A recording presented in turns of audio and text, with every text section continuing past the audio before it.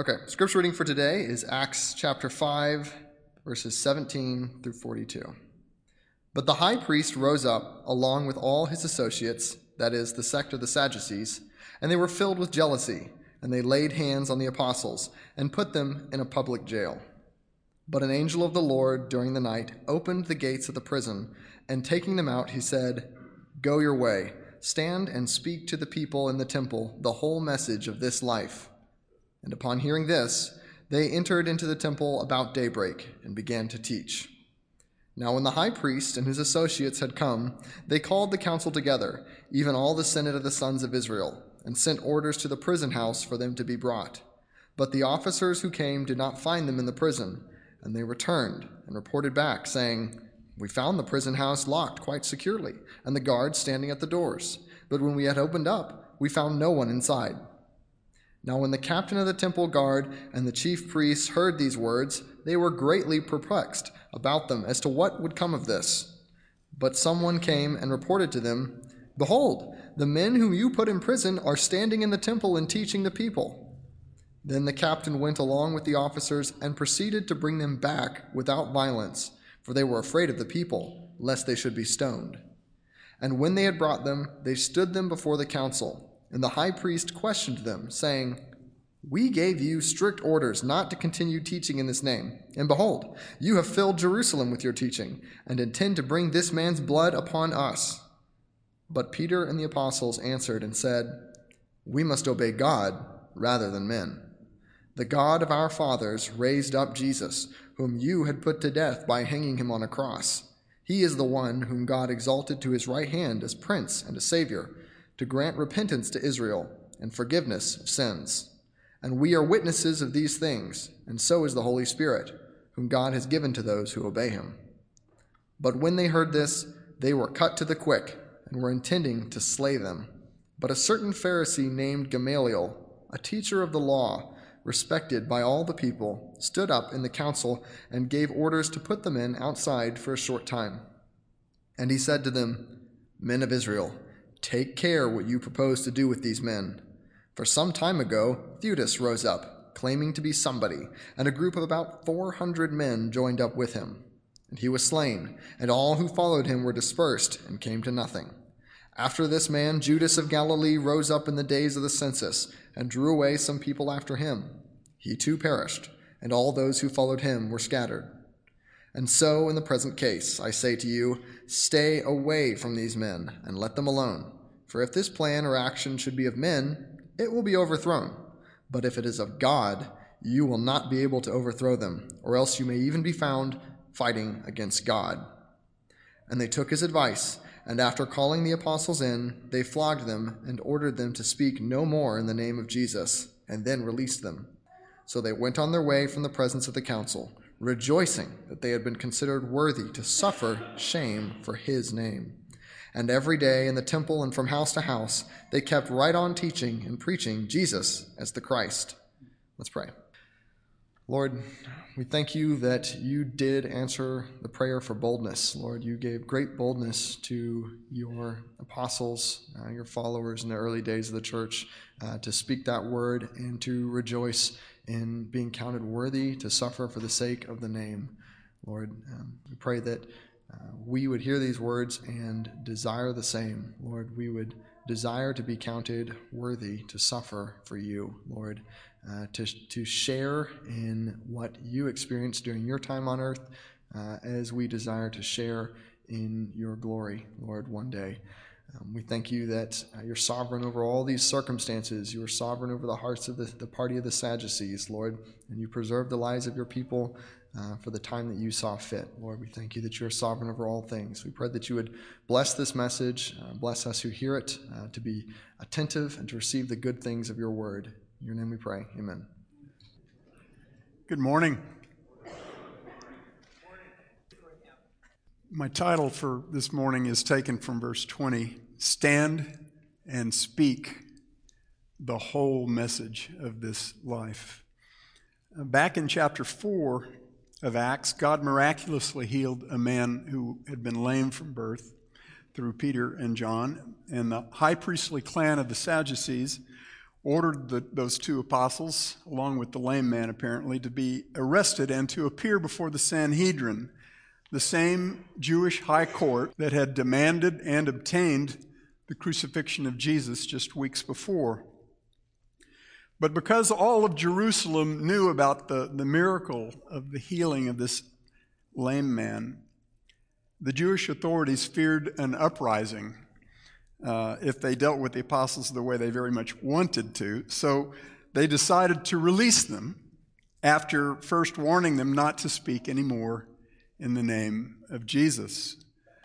But of course, Peter and John told them there in chapter 4 that they could not stop speaking what they had seen and heard.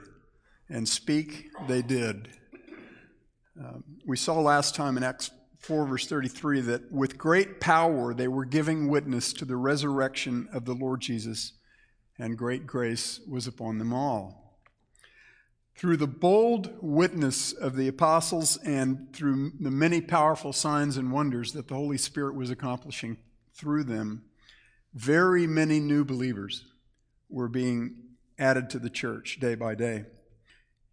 In chapter 5, earlier in chapter 5, before the passage that we're looking at this morning, after the painful incident with Ananias and Sapphira, Luke yet again said in verse 14, "And all the more believers in the Lord, multitudes of men and women were constantly added to their number." And it also says that all who were sick or afflicted by demons were being brought to Peter and the other apostles and were being healed. Now, starting in verse 17 of chapter 5, we see that the persecution against the newborn church that reared its head at the beginning of chapter 4 has come back into focus. Verse 17 and 18 says, "But the high priest rose up, along with all his associates," that is the sect of the Sadducees, "and they were filled with jealousy. And they laid hands on the apostles and they put them in public jail." The apostles, if you recall, had been repeatedly filled by the Holy Spirit before this point, submitting themselves to the Holy Spirit's control as willing instruments to accomplish Christ's work on earth.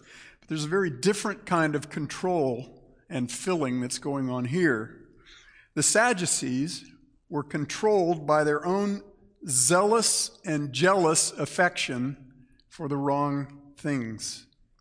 And what were those wrong things? Well, I believe they were the same things that had provoked them to try to kill Jesus right after Jesus had raised Lazarus from the dead, back in John chapter 11.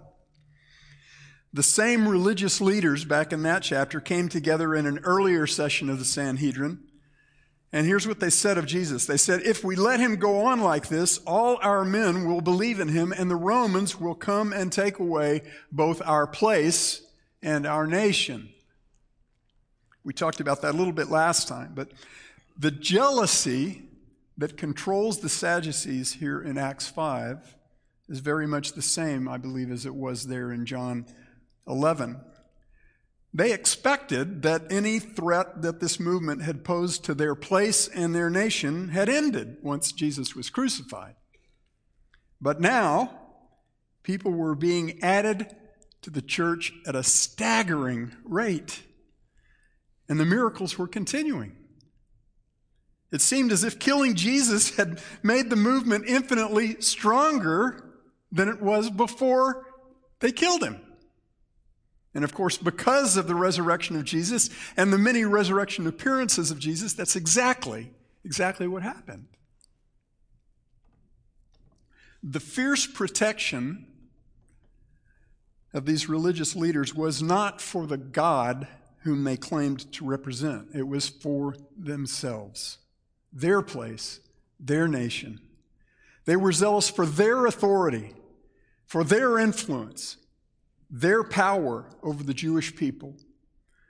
And I should add, for the clout with the Roman government that power gave them, especially in the city of Jerusalem.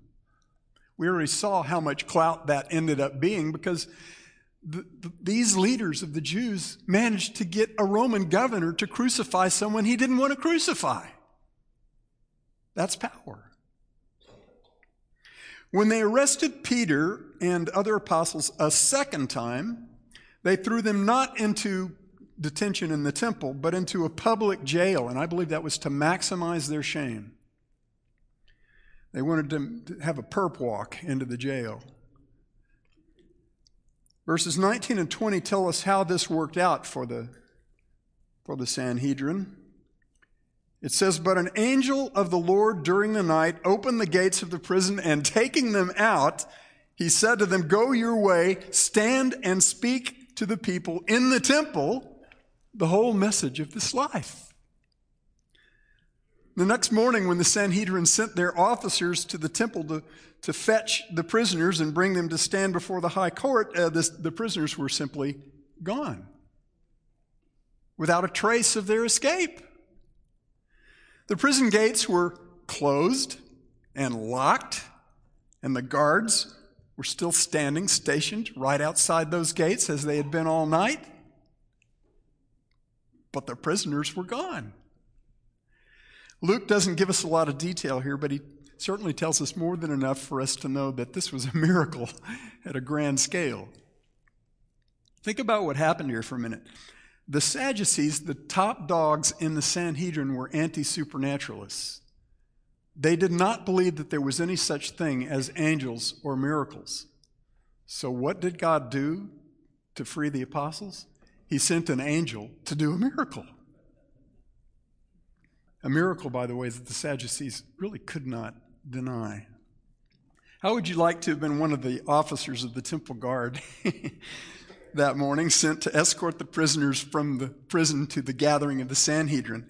And I should mention here that Luke points out that this was a gathering of the whole Senate. It was a gathering of the entire full complement of the Sanhedrin. So all those semicircles that form the Sanhedrin seats, they were full that morning. I can picture those guards are saying, "Okay, guys, how are we going to explain this? We can't mention angels or miracles. Let's just stick with the bare facts and leave it to them to come to the inevitable conclusion." They go and they say to the Sanhedrin, "We found the prison house locked quite securely and the guards standing at the doors, but when we opened up, no one was inside. You figure it out." Verse 24 tells us that the captain of the temple guard and the chief priests were greatly perplexed about them as to what this would become. I love that wording. They were not merely at a loss to explain what had happened, they were afraid of how this would affect them. In his comments about this passage, Darrell Bock rightly points out that we must not take this miraculous release from prison as a pattern for what the apostles and followers of Christ should expect from that point forward.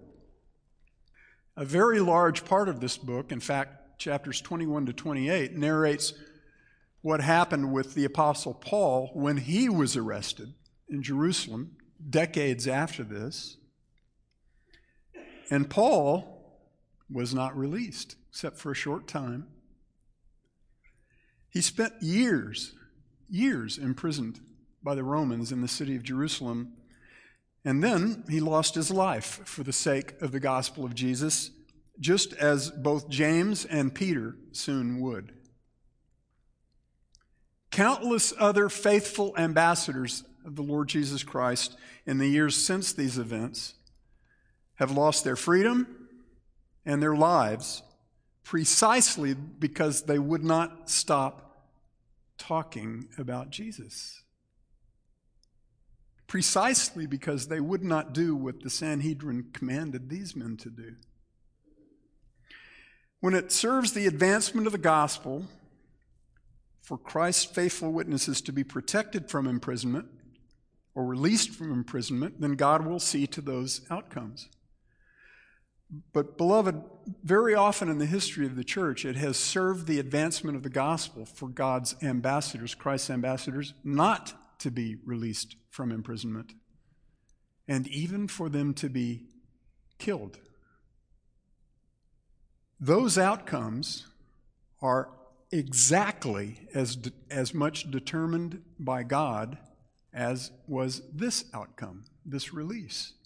We need to bear that in mind. The fact that God's purpose in all of this was the advancement of the gospel is abundantly clear in the second half of verse 20. In the commission that Peter and the other apostles receive here from God through the angel who released them. The angel says to them, "Go your way, stand and speak to the people in the temple the whole message of this life." Go right back where you were when you were arrested yesterday and do the same thing that you were doing then. I love that the New American Standard capitalizes the word life when it says the whole message of this life. The capitalization is appropriate because the message of this life is the message of Jesus, the one who is the way, the truth, and the life.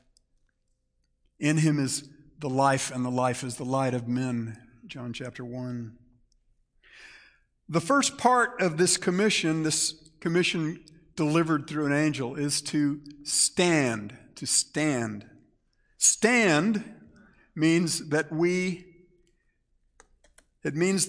are to be unmoved and unmovable in our proclamation. That means that persecution changes absolutely nothing about our message or our assignment. One of the many wonderful things about our assignment as ambassadors of Jesus is that our job description never changes. Never. For 2,000 years. The world around us changes and shifts at a dizzying rate. But we stand on the rock of Christ. The spirit of the age, in whatever age we find ourselves, has zero effect on our assignment.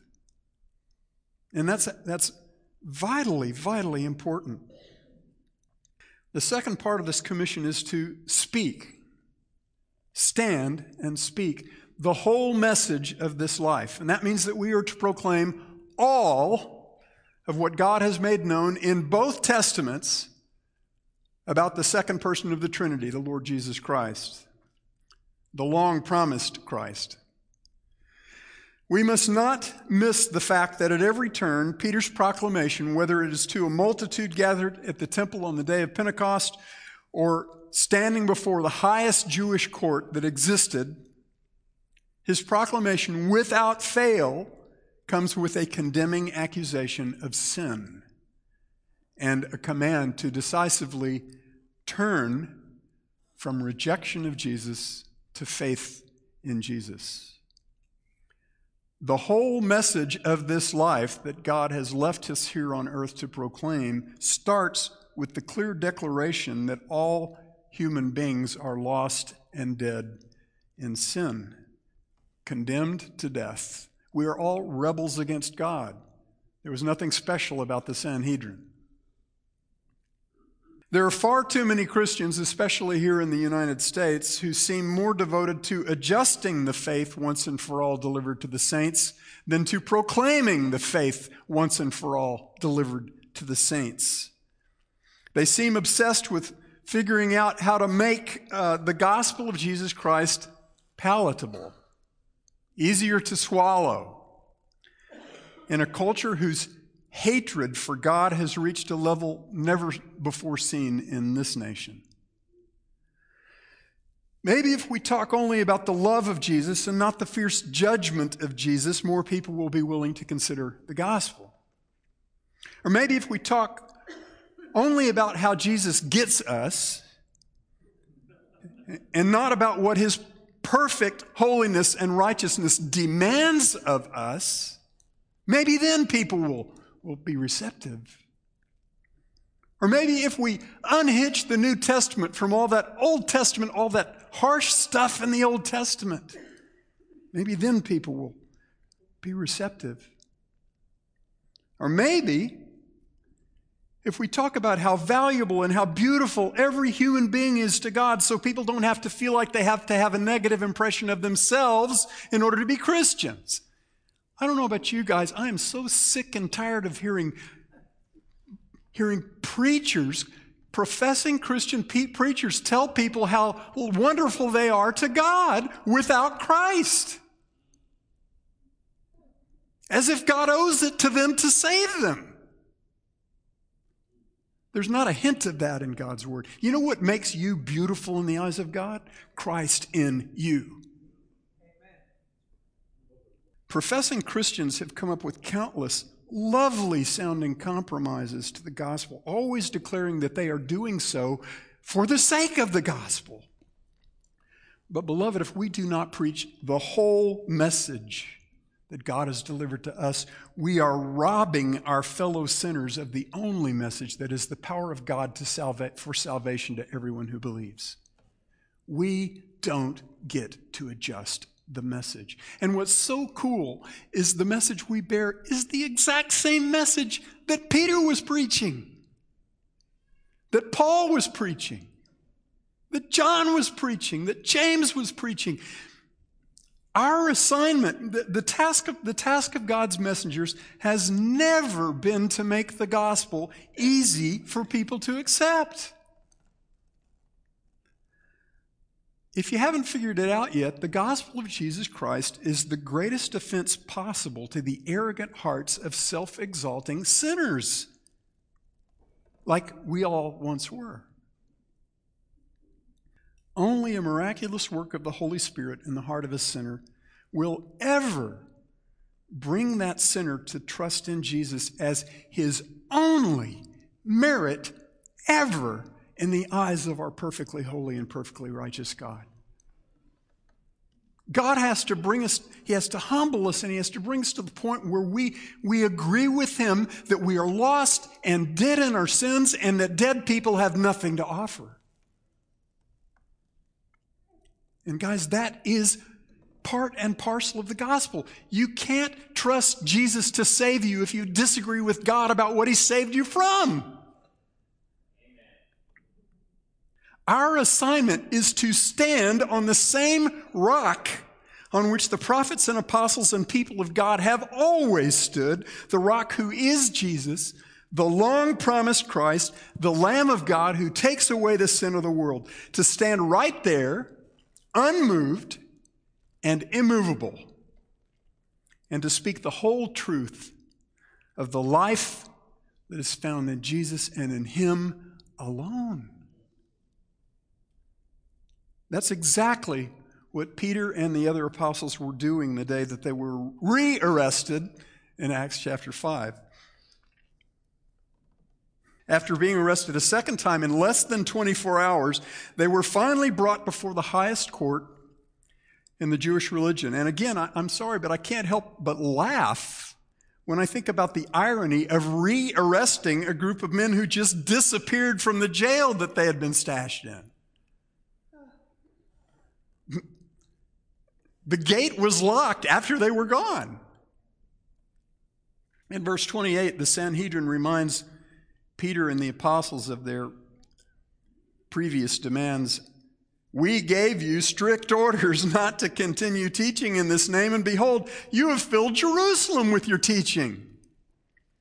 And you intend to bring this man's blood upon us. What a verse. The part about how they had filled Jerusalem with their teaching was meant by the Sanhedrin to be a shaming accusation. It was a badge of honor. I can't imagine any greater commendation that the Sanhedrin could have paid to these men. The last part of the Sanhedrin's indictment here is priceless, and I have to tell you, to me, it's just stunning.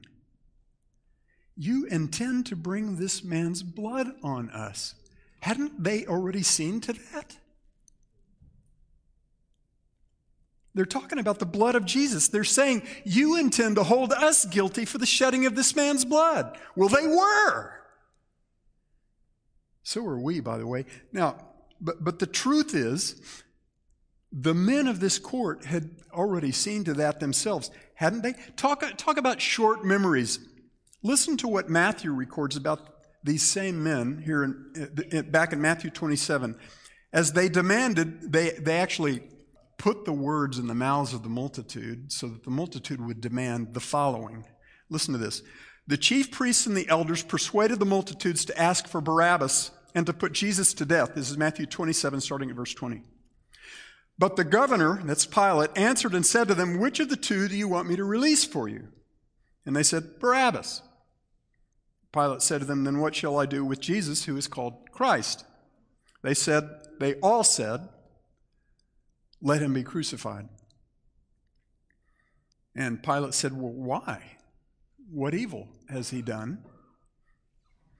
They kept shouting all the more, let him be crucified. And when Pilate saw that he was accomplishing nothing, but rather a riot was starting, he took water and he washed his hands in front of the multitude, and he said, I am innocent of this man's blood. See to that yourselves. In other words, see what I'm doing. I'm innocent. Now listen, all the people answered Pilate, and they said, his blood be on us and on our children.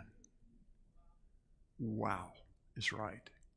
His blood be on us and on our children.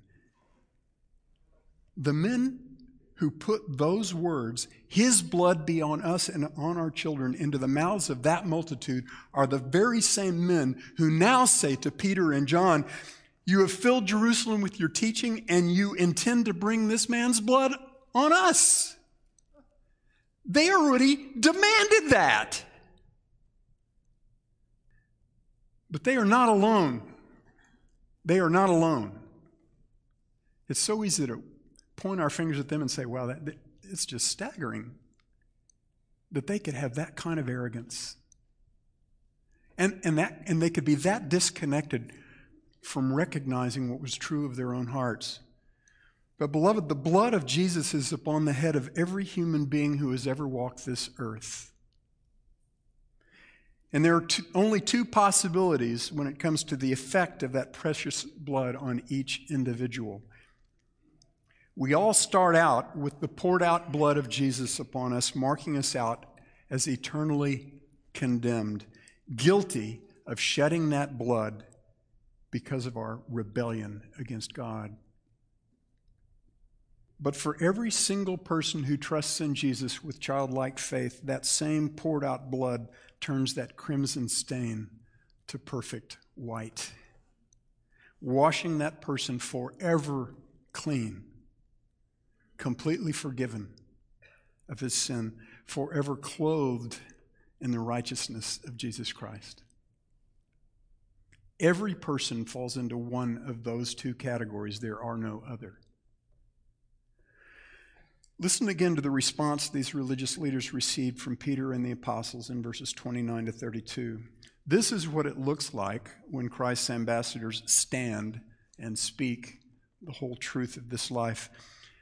Peter and the apostles answered and said, we must obey God rather than men. Sanhedrin had heard those words before. The God of our fathers raised up Jesus, whom you had put to death by hanging him on a cross. I challenge you to go back through the first 5 chapters of Acts and look at how many times Peter said that to these same men. The one that you put to death, the one that you crucified, he's the one that we represent. He's the one we're talking about. He is the long-promised Christ. He says, the God of our fathers raised up Jesus, whom you put to death by hanging him on a cross. He is the one whom God exalted to his right hand as a prince and savior to grant repentance to Israel and forgiveness of sins. And we are witnesses of these things, and so is the Holy Spirit, whom God has given to those who obey him. We could do a whole message on those verses all by themselves, but I'm going to let them stand as they are. Verse 33 says of the Sanhedrin, but when they heard this, they were cut to the quick and were intending to slay them. Now, at first glance, I couldn't help wondering if that phrase, cut to the quick, was somehow connected or related to the phrase, pierced to the heart, that we saw back in chapter 2. Let me tell you, it is not. It is not.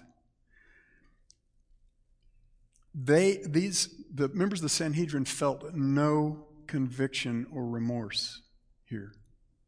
The only other time that the phrase cut to the quick is used in the New Testament is in Acts 7:54, right after Stephen scorching indictment against these same men on Christ's behalf. Verse 54 says, "Now when they heard this, they were cut to the quick and they began gnashing their teeth at him." And the very next thing that happened is that they stoned Stephen to death. These Jewish religious leaders were definitely not pierced with godly contrition and remorse for their rejection of Jesus. They were infuriated. They were enraged against Peter and the apostles and thus against Christ. In Acts 5, verses 34 to 40, Luke turns the platform over to a man named Gamaliel, who also was a member of the Sanhedrin, a Pharisee, obviously, of very great reputation and influence. Luke tells us that Gamaliel was, quote, "a certain Pharisee, a teacher of the law, respected by all the people." We learn later in Acts chapter 22 that this same man, Gamaliel, mentored Paul when he was still Saul of Tarsus, when he was a young man growing up in Jerusalem. And Gamaliel mentored Paul in the law of Moses and apparently did a pretty good job of that. I think it's fascinating. I think it's fascinating to see what God does with Gamaliel and through Gamaliel here. And I can't help wondering if we're going to see Gamaliel in the kingdom. Gamaliel begins his address to the Sanhedrin saying, "Men of Israel," same words Peter used, "take care what you propose to do with these men."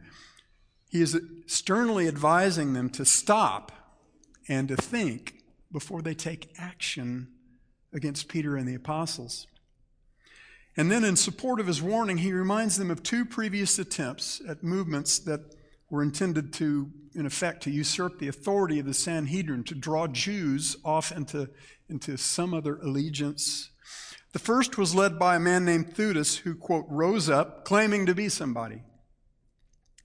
Gamaliel points out that Theudas managed to build a following of about 400 men, but then he was slain, and all who followed him were dispersed and came to nothing. The second movement that Gamaliel cites was led by Judas of Galilee, who tried to build a movement in the days of the census.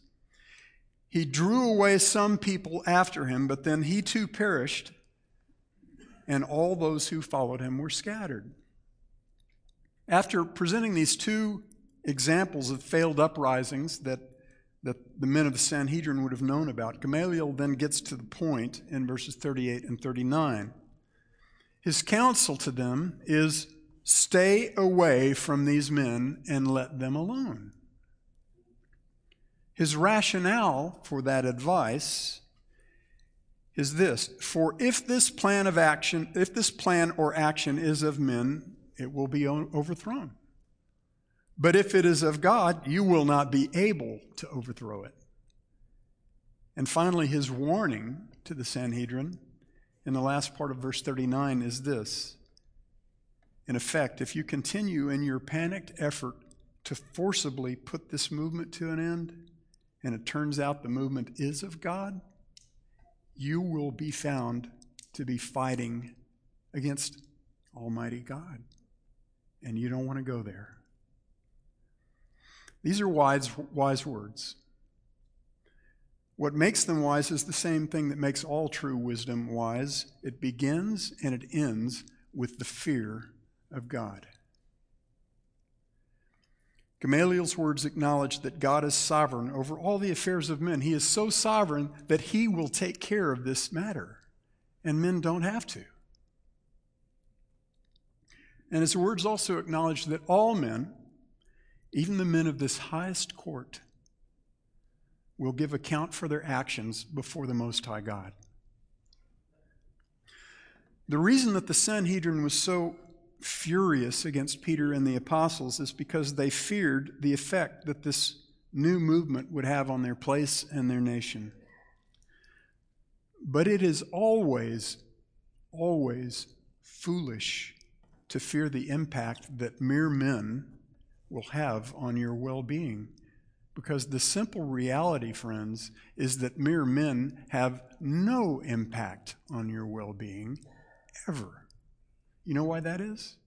It's because mere men control nothing. And God is sovereign over everything. God alone controls all blessing and all curse, all well-being and all calamity. He is the only entity in existence who is worthy of your fear. There is no other. Proverbs 21:1 says, "The king's heart is like channels of water in the hand of the Lord. He turns it wherever he wishes." The plans of sinful men may prosper for a time, but in the end, it is God's agenda that will be realized in his creation and no other agenda. You can count on that. Gamaliel's words are as valuable to you and me right now as they would have been to these men if they had had the humility to hear and to heed them. The mission that Jesus has handed to us as his church is not to campaign against false religions and philosophies and movements. It is to proclaim the true one. Now, I'm not talking about false teaching within the church. There are very clear and strong exhortations in the New Testament that we are to deal with divisiveness, we are to deal with wolves in sheep's clothing, we are to deal with falsehood within the church. But it is not our assignment to rid the world of falsehood except by one means, and that is the faithful preaching of the truth of Jesus Christ. That's our mission. And if we get confused, if we conflate that mission with anything else, we miss our mission.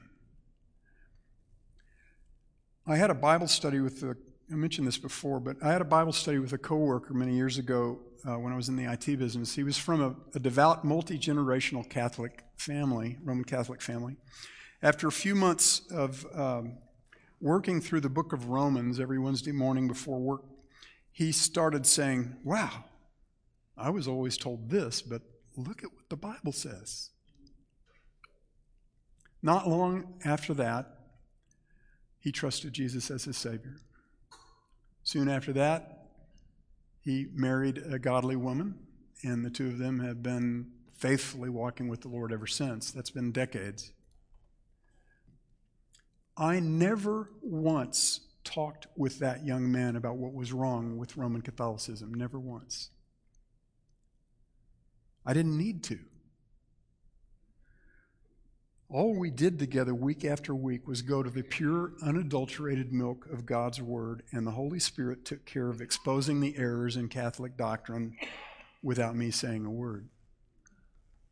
I don't want to make a broad generalization here and say it's never appropriate to point out errors in what people when you're talking to somebody and they've been bombarded or with some lie. I'm not saying that's never appropriate. What I'm saying is that's really not our mission. Our mission is to stand and speak the whole truth of this life. And I am, of course, aware that the errors of Catholicism have gone very much further in the world than the tiny, short-lived movements of Theudas and Judas mentioned in Acts 5. But the truth of God and the God of truth are and always will be infinitely more powerful than any belief system devised by men or corrupted by men. Romans 6, verses 19 and 20 is familiar to our children. It says, "For the report of your obedience has reached to all, therefore I am rejoicing over you, but I want you to be wise in what is good and innocent in what is evil. And the God of peace will soon crush Satan under your feet. The grace of our Lord Jesus be with you." The word translated innocent there means unmixed.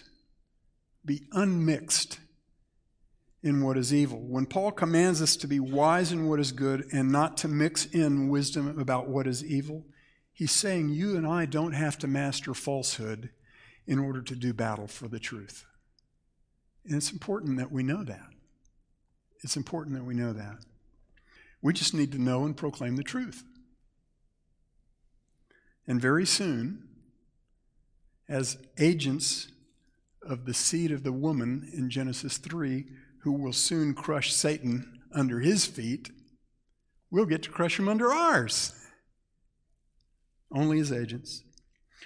Verse 40 tells us that the Sanhedrin, quote, took Gamaliel's advice, but it's clear that that was only in the most superficial way. After calling the apostles in, they flogged them. Doesn't sound like complete buy-in to me.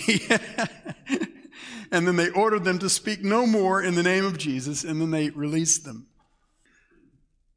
Just as he has done over and over, Luke ends his account of this episode with a progress report on the newborn church of Jesus Christ. He says, so they went on their way, verse 41, they went on their way from the presence of the council, rejoicing that they had been considered worthy to suffer shame for his name. And every day in the temple and from house to house, they kept right on teaching and preaching Jesus as the Christ. Every day. I assume that means starting that day. They went right back into the temple, probably to the same area, Solomon, the portico of Solomon, that, by the way, Jesus liked to hang out in, John, I think, chapter 11. And they did what they had been doing when they were arrested. They rejoiced that they had been considered worthy to suffer shame for his name. Luke is not saying that the disciples deserved to bear the name of Jesus. Nobody does. He's saying they considered their share in his sufferings to be the most desirable thing that could be true of them. Again, in 1 Peter, I mentioned last week, 1 Peter 4:14, if you are reviled for the name of Christ, you are blessed because the Spirit of glory and of God rests on you. We were talking about that in our Thursday night meeting, young adults meeting a while back. That word rest means what it sounds like.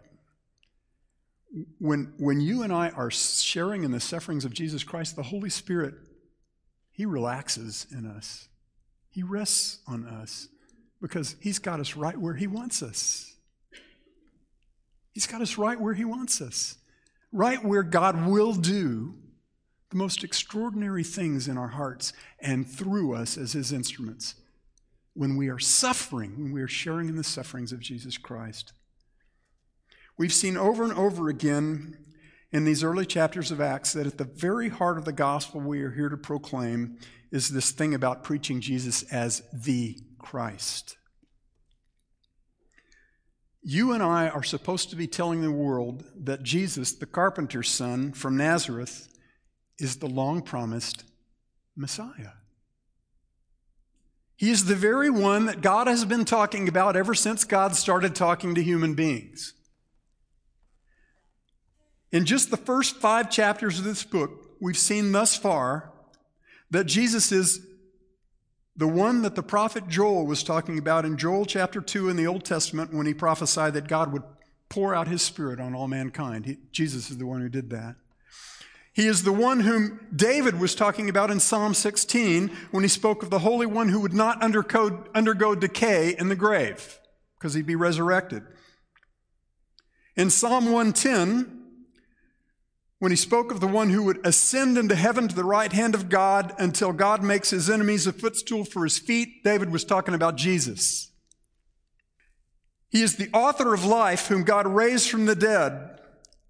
Acts chapter 3. He is the one God announced beforehand by the mouth of all the prophets from ancient time. He is the one through whom our sins would be wiped away. He is the preeminent prophet whom Moses said God would raise up, to whose word all mankind must submit. He is the stone which the builders rejected, spoken of in Psalm 118. He is the Messiah, the anointed one of God, the Son of God, whom David spoke of in Psalm 2, the one against whom the Gentiles rage and the peoples devise futile things. The one against whom the rulers named Herod and Pilate, gathered together in Jerusalem, the city of God, to oppose.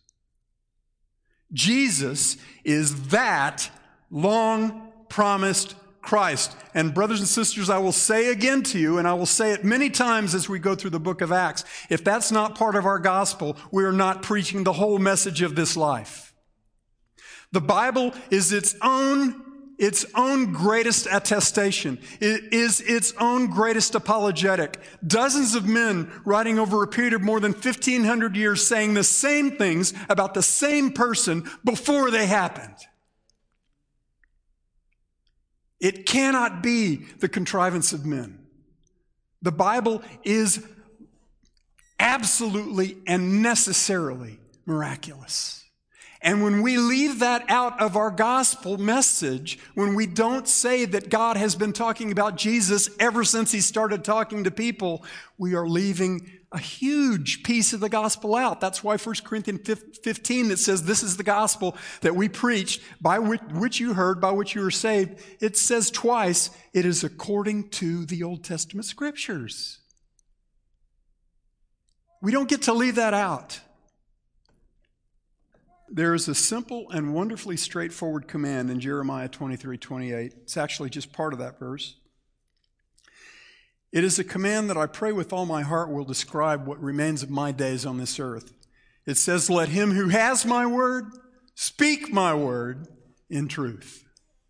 Let him who has my word speak my word in truth. And that phrase, in truth, it means without change or alteration of any kind. We, you and I, are called to stand and to speak the word of the crucified and resurrected Jesus, the long-promised King of Kings and Lamb of God, who takes away the sin of the world, just as we have been privileged to hear Peter do over and over in these early chapters of Acts. We are to stand and speak the message of sin and righteousness and judgment and of redemption by the blood of Jesus Christ alone. The gospel that we find presented over and over in both testaments of God's word is the exact same message that you and I have been commissioned by Jesus to proclaim to this present generation of lost human beings. We need to stop agonizing, beloved, over cultural relevance. And we need to simply stand and speak the same gospel of Jesus Christ that his people have been standing and speaking from the very beginning. The whole message in truth, without compromise or adjustment of any kind. Loving Father, we ask that you would accomplish that through us. Make us bold as the apostles and early children of Christ asked of you. Make us bold and make us courageous to stand firm, to be unmoved and immovable, and to speak the whole message of this life without changing any of it. Do this work in us, we pray most earnestly. We ask it in Jesus' precious name. Amen.